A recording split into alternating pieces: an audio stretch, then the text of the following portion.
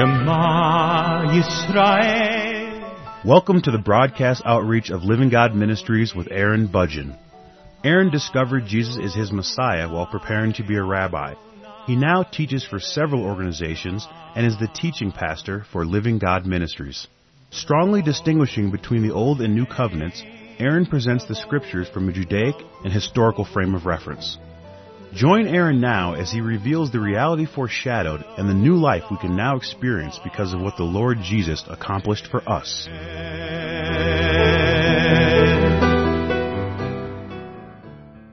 I'm presenting a series of programs on the book of Hebrews, going through the book of Hebrews verse by verse, and today's program is a continuation of the previous broadcasts. Now, in the previous broadcast, I have been mentioning the importance of understanding that the book of Hebrews was written to the Hebrews. And I realize that might sound simple, it might sound a little bit obvious, but sometimes people will look at the Scriptures, they will look into the Scriptures, and they will make the assumption that everything contained in the Scriptures was first and foremost written to them personally and individually. And while I do certainly believe that the Scriptures are applicable to everyone, I do believe that that can be a mistake. That what we should do first is first understand who they were written to, why they were written to these individuals, how they would have perceived what was written to them, that this has great value in understanding the proper context of everything that is written. Contained within the Scriptures is certainly a great deal of wisdom and understanding that can be available to anyone. However, I do believe that the greatest value of reading through the Scriptures, to me personally, and to many people who I know, the greatest value has to do with the reality that quite often our God will speak to us while we are reading through the Scriptures, while we are studying the Scriptures, to give us insights within the Scriptures, to give us insights concerning who He is, and to give us other insights concerning who we are, how He relates to us, and how we relate to the world that we are a part of. And so I do believe that there's great value in everyone continuing to study the Scriptures. I certainly do believe that. However, I don't want to minimize, and this is what happens, is that people will tend to minimize the importance of understanding the audience to whom the Scriptures were originally written to. Now, when it came to the Hebrews had some very, very serious struggles, some very important struggles. These struggles had to do with their attachment to the law of Moses and their attachment to the temple there in Jerusalem. And the writer was writing to a group of people who at this time in history were very attached to the temple. They were very attached to the priesthood operating within the temple and the high priest who oversaw everything that was taking place there. And considering this attachment, considering this association that they made with the temple, it would definitely be a barrier to their understanding of what the Messiah actually came to accomplish, what He had accomplished for them, and it would be a barrier to prevent them from truly walking in the new covenant that had been established after the Lord's death and resurrection. It would be a significant barrier, because the new covenant is not like the old. The new covenant is a different covenant from the old covenant. The Lord Jesus is our high priest, not the priest there in the temple. There are things that the Lord Jesus has accomplished for us that are going to be ignored and negated and in many ways rejected by the beliefs and by the practices that are taking place within the temple compound. And so if a person is going to grow and mature in their faith in the Lord Jesus as their Messiah, if they are going to actually grow and mature, they are definitely going to have to let go of the vast majority of teaching that's being promoted within and through the temple. And that doesn't mean that they have to reject it completely. What I mean is that they have to identify the old covenant for what it is. They have to recognize that the law was given in order to lead a person to the point of desperation so that they would be able to receive the grace and mercy of God. But after they have accomplished that, after the law has had that accomplishment in their lives, after that has taken place, then they put the law aside and grow in the grace of God. That's an important transition that everyone needs to make, and the Hebrews were certainly no exception. And so I'm certainly not saying that the law is evil, or there's something wrong with the law, or there's something wrong with the temple, or that there is something wrong with the Levitical priesthood or the high priest. There's nothing wrong with it at all. but you have to understand that it has to be used for the purpose that our God gave it for. And if it's not, then it is being used in a way that our God did not intend, and that, to me, is evil. And so the writer to the Hebrews is addressing the Hebrews in this context, speaking to the Hebrews, trying to get them to understand or help them to understand that there is a new covenant. It is not like the old covenant. The old covenant had its purpose. Its purpose has been accomplished, and now there is a new covenant that has gone into effect, and we need to walk in the newness of the life that has been given to us. In Hebrews chapter 9, the writer speaks of the will of God as a description of an inheritance that has now been given to us as a result of His death.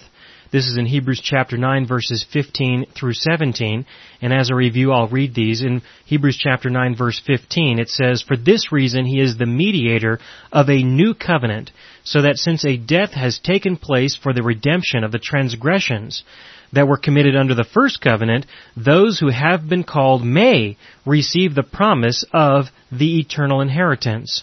For where a covenant is, there must of necessity be the death of the one who made it. For a covenant is valid only when men are dead, for it is never enforced when the one who made it lives. Therefore, even the first covenant was not inaugurated without blood." That's verse 18, and that's the transition that I want to move into now, is to understand that the old covenant was very important. It had its place, it had its purpose. However, through the new covenant, a new relationship has been established between us and our God, and this is on the basis of an inheritance that has been given to us as a result of His death. That the will of God is a description of an inheritance that you have now received, and so your new life in the Messiah is based on walking in the reality of what you have been given because of what your God has done for you.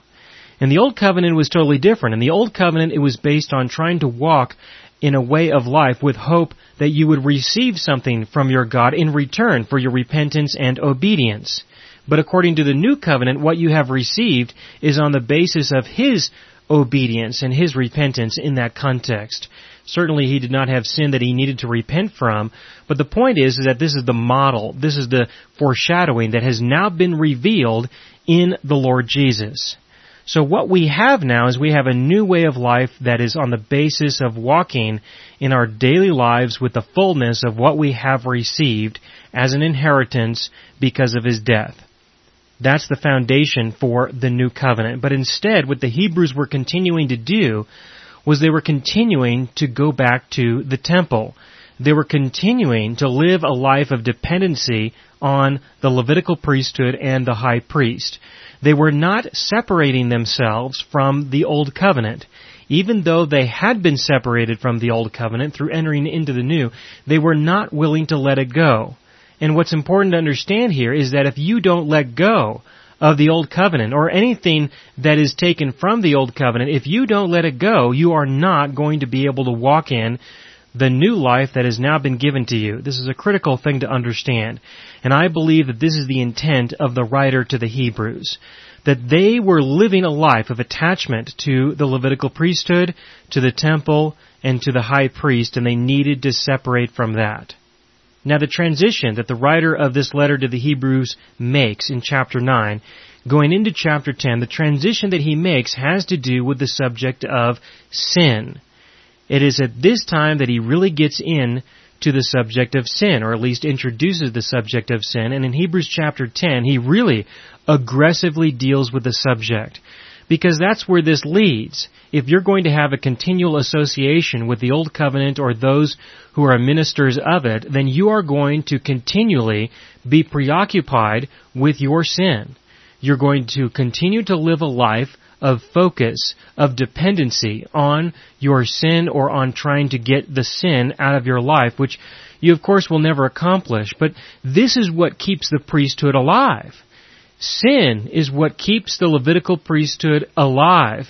Sin is what keeps the high priest in business, keeps him going. This is necessary in order to continue the function and the purpose of the temple, of the Levitical priesthood. Sin is absolutely necessary, and so the focus that people will continually have will be on their sin. And to do that, there will be a continual reminder that their God holds their sins against them. There is a continual reminder within everything that the priesthood is associated with, within everything that the priesthood does, all of the sacrifices, all of the offerings, all of the festivals. They all have their orientation in such a way that they direct a person continually to recognize the presence, the existence of sin in their life, and to describe and to encourage a person's dependency on the priesthood and the temple. And so the writer gets into the subject of sin finally. He gets into this subject and gets aggressive about this subject in chapter 10. But let's start out in Hebrews chapter 9, beginning in verse 18. This is Hebrews chapter 9, beginning in verse 18, where he says, "Therefore even the first covenant was not inaugurated without blood.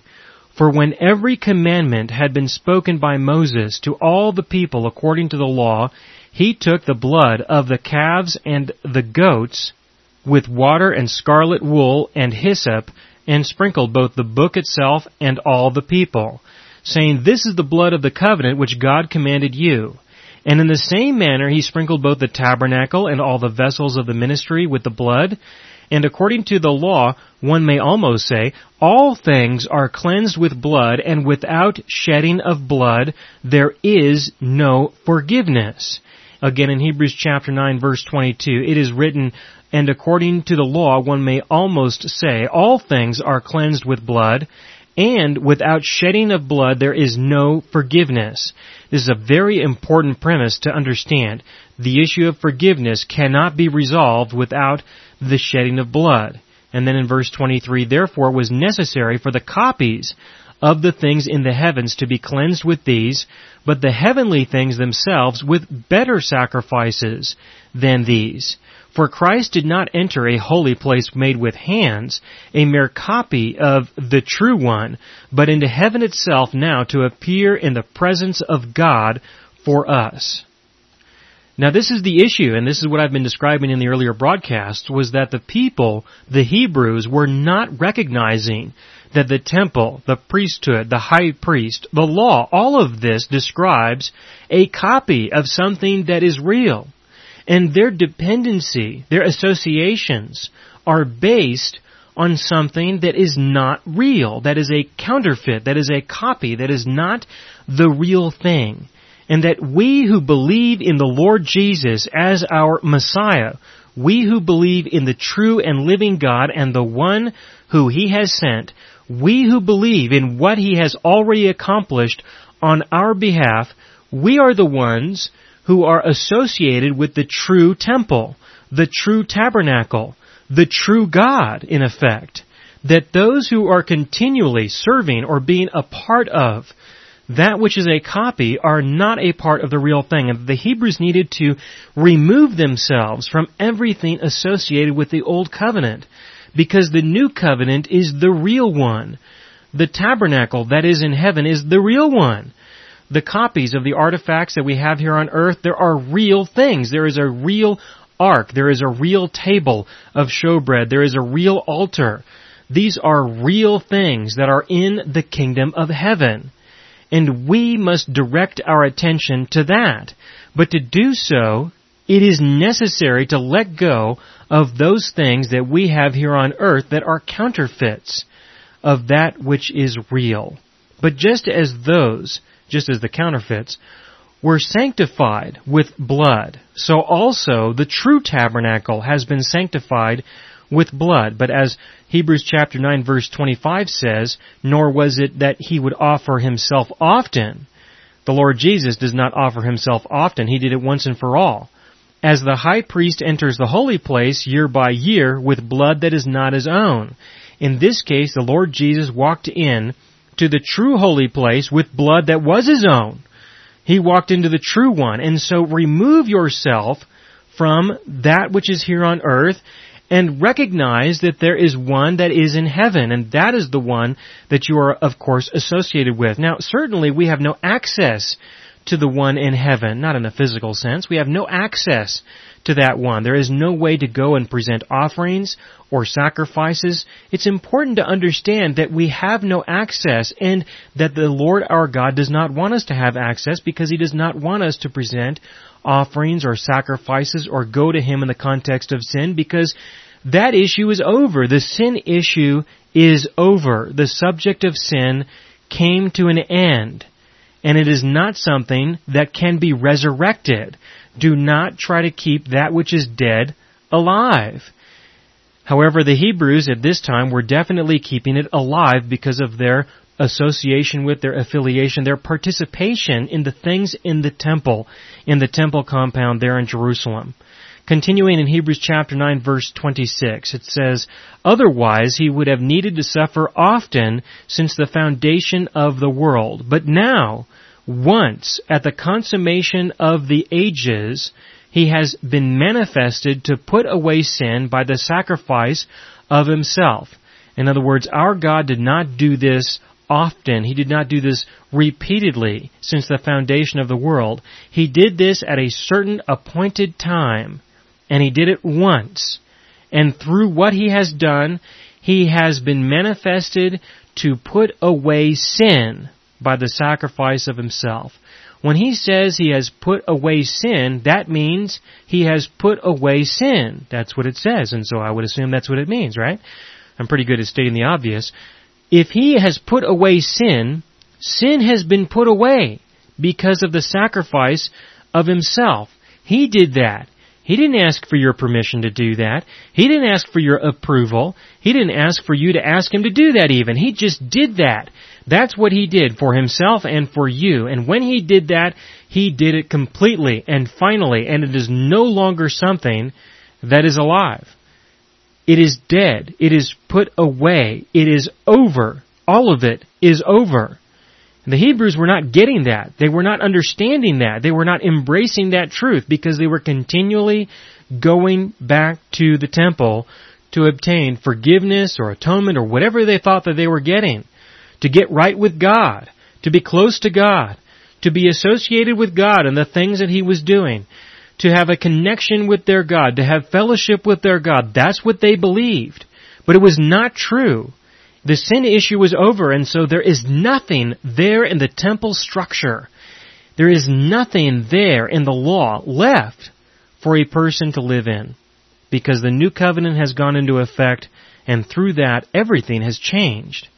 Continuing in verse 27, "And inasmuch as it is appointed for men to die once, and after this comes the judgment, so Christ also, having been offered once to bear the sins of many, will appear a second time for salvation without reference to sin to those who eagerly await Him." So just as it is real that everyone is going to die once, and after that will be a judgment, that is the truth of God. Everyone will die once, and everyone will then be presented before their God for judgment. Now, I'm not saying that we're going to be evaluated on the basis of our good works or bad works, or we're going to be evaluated on the basis of our sin. I don't believe that that's going to be the case. I mean, if you'd like to be evaluated on that basis, I'm sure the answer is going to be very simple. You have sinned. You can do nothing about it. There's nothing you can do to compensate God for the sin that you have committed, and so go to hell. I mean, that can be a simple conclusion that our God can present. There's no need to debate that particular issue. I believe, however, that the issue is going to be, are you dead or are you alive? And what I mean by that is, are you spiritually dead or are you spiritually alive? Certainly you're going to be physically dead. The real question is going to be whether or not you were resurrected through the indwelling presence of the Holy Spirit that was offered to you as a free gift so that you could be resurrected, made alive with the eternal life of God indwelling within you, making you alive, having the presence of His life. That's what I'm referring to. And if you received that gift freely, then you are alive. And if you rejected the free gift that was offered through what the Lord Jesus has accomplished for us, well, then you're spiritually dead. And of course, there's only one thing we do with dead things, and that's to burn them. But then again, in verse 28, it says, "So Christ also, having been offered once to bear the sins of many, He will appear a second time for salvation." Now, I do believe that a person is saved when they receive the indwelling presence of the Holy Spirit. And so I believe the context of this word has to do with the fact that He's going to save us from this world, in the sense that we are going to be removed from this world. I do believe that we are saved once we receive the free gift of eternal life. But the second time appearance for salvation, without reference to sin, without reference to anything with regards to what we have done or what we have not done, I believe this has to do with the fact that there will be a final judgment that is executed, and that will be the end of this age, the end of the world as we presently know it, and there will be the new millennium that will begin after that. But referring to verse 28, he says that He has been offered once to bear the sins of many. Of course, He bore the sins of everyone. He died for the sins of the entire world. When He did this, He put away sin, all sin of the entire world. He did this once. He's not going to do it again. The issue is completely over. And when He appears the second time for salvation, as it is written in verse 28, He will do so. He will appear without any reference to sin. Now, it does say to those who eagerly await Him. You could suggest that to those who are not eagerly awaiting Him, He will appear with some references to sin. But again, there's no need for that because there's plenty of it to go around, and the real issue is whether or not they are dead or alive, whether they are saved or lost. I mean, if you want to evaluate anybody on the basis of sin, if you want to come to discuss the subject of sin or deal with things with reference to sin, if He's going to do anything with reference to sin, then the judgment is easy. Everyone has sinned. Everyone should be condemned. And no one will escape. But that's not what He did. He died for the sins of the world so that when He returns, He will return without any reference to sin whatsoever. Again, for those who are not eagerly awaiting Him, those would definitely be people who are lost. And those will certainly have a revelation concerning their sin. And if they have any question concerning whether or not they're going to enter into heaven, I'm sure He can bring the subject up with them and do so very quickly and simply. But that's not the issue. The issue here is that it says very clearly that when He comes, He's going to do so without any reference to sin. So if He's coming back, and when He comes back, He's not coming back with any reference to sin, with any concern related to sin, with any issues concerning sin. If that's not going to be His concern, why is it? Why is it that in Christianity today, everyone seems to be totally consumed with their sin? And of course with everybody else's, but mainly with their own. Why is it that we are totally consumed with sin to the extent where it certainly gives the appearance that everybody is worried about Jesus' return because they think He's going to come and deal with their sin. He's going to come with reference to sin, with a number of references to your sins and to other people's sins. That's what people believe. And the reason why people believe that is because that's what's taught. And the reason why that's taught is because people support it. That's why it's taught, because people financially support that. And there's a lot of reasons for that, why people like others to tell them about the bondage of sin. And people like to be put into bondage. There are a number of reasons for that. I'm not going to get into that in this program. I don't have time for it. What I really like to express is the fact that the Hebrews were definitely struggling with this because that was their life, that was their lifestyle. That was everything that they had there in the temple. The law of Moses, the priesthood, the high priest, everybody and everything was directed towards referencing sins. So likewise today, we deal with the same thing within other temples, within other churches, within other synagogues, within other places that have been constructed, with other priesthoods that have been established, whether they are officially recognized and labeled as priesthoods, or whether we call people ministers or pastors, whatever we call people, who fill this role, who fill this purpose to continually remind you that you have sins, who continually refer to your sins as if Jesus is coming back to deal with you and your sins. And He's not. When He comes back, He's going to come back and everybody's going to understand that He put away sins a long time ago. And He's not coming back to reference sins. But the problem is that just as the Hebrews did not recognize that back then, so also there are a lot of people today who don't recognize it today. And just as the Hebrews needed to separate themselves from the temple, the priesthood, and everything associated with it, you also must separate yourself from the temples, from the priesthoods, from all the references to sin that everybody's so preoccupied with. You must separate yourself from that. It's important to do that, because if you don't, you cannot walk in the newness of life that has been established for you on the basis of the new covenant that has gone into effect. You might as well become a Jew. You might as well live like a Hebrew. At least you're closer to the Mosaic law. At least that's a better description concerning sin and evil and things like that. Something that the Lord our God gave as a contribution to man's efforts to try to be like God through our efforts of living in accordance with what is good and evil. Look, the point is very simple, and that is that the Hebrews were not breaking away from this. And so also today, we have a number of people in Christianity who are not breaking away from this either. And so I'd like to encourage you to sincerely consider what the writer has said here, especially in verse 26 and in verse 28. In Hebrews chapter 9, verse 26, where he says, He has been manifested to put away sin by the sacrifice of Himself. He did that. It's over. And in verse 28, He is going to appear a second time for salvation without any reference to sin. If you understand that the sin issue between you and your God is over, then you can continue to move on. But if you do not understand that, then you definitely need to study Hebrews chapter 10, which is the next chapter that I'm going to get into in the next broadcast. But until then, I sincerely pray that you'll continue to discover what you have received in Christ Jesus our Lord.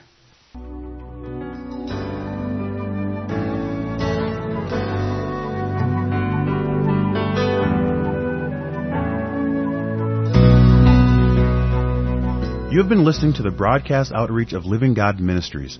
You can hear all of our programs for free through our radio archive at livinggodministries.net.